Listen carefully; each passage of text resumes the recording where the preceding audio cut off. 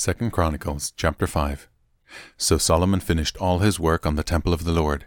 Then he brought all the gifts his father David had dedicated, the silver, the gold, and the various articles, and he stored them in the treasuries of the temple of God. Solomon then summoned to Jerusalem the elders of Israel and all the heads of tribes, the leaders of the ancestral families of Israel. They were to bring the ark of the Lord's covenant to the temple from its location in the city of David, also known as Zion. So all the men of Israel assembled before the king at the annual festival of shelters, which is held in early autumn. When all the elders of Israel arrived, the Levites picked up the ark. The priests and Levites brought up the ark along with a special tent and all the sacred items that had been in it. There, before the ark, King Solomon and the entire community of Israel sacrificed so many sheep, goats, and cattle that no one could keep count.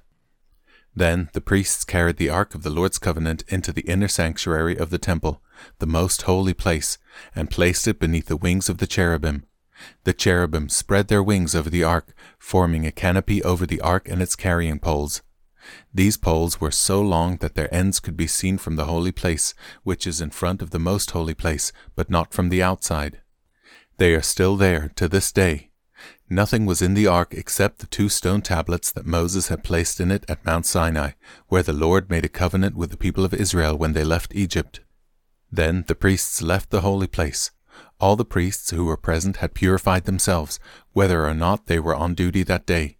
And the Levites who were musicians, Asaph, Heman, Jeduthun, and all their sons and brothers, were dressed in fine linen robes and stood at the east side of the altar playing cymbals, lyres, and harps. They were joined by 120 priests who were playing trumpets.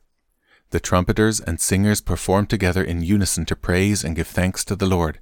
Accompanied by trumpets, cymbals, and other instruments, they raised their voices and praised the Lord with these words, "He is good, His faithful love endures forever."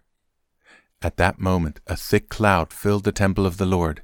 The priests could not continue their service because of the cloud, for the glorious presence of the Lord filled the temple of God.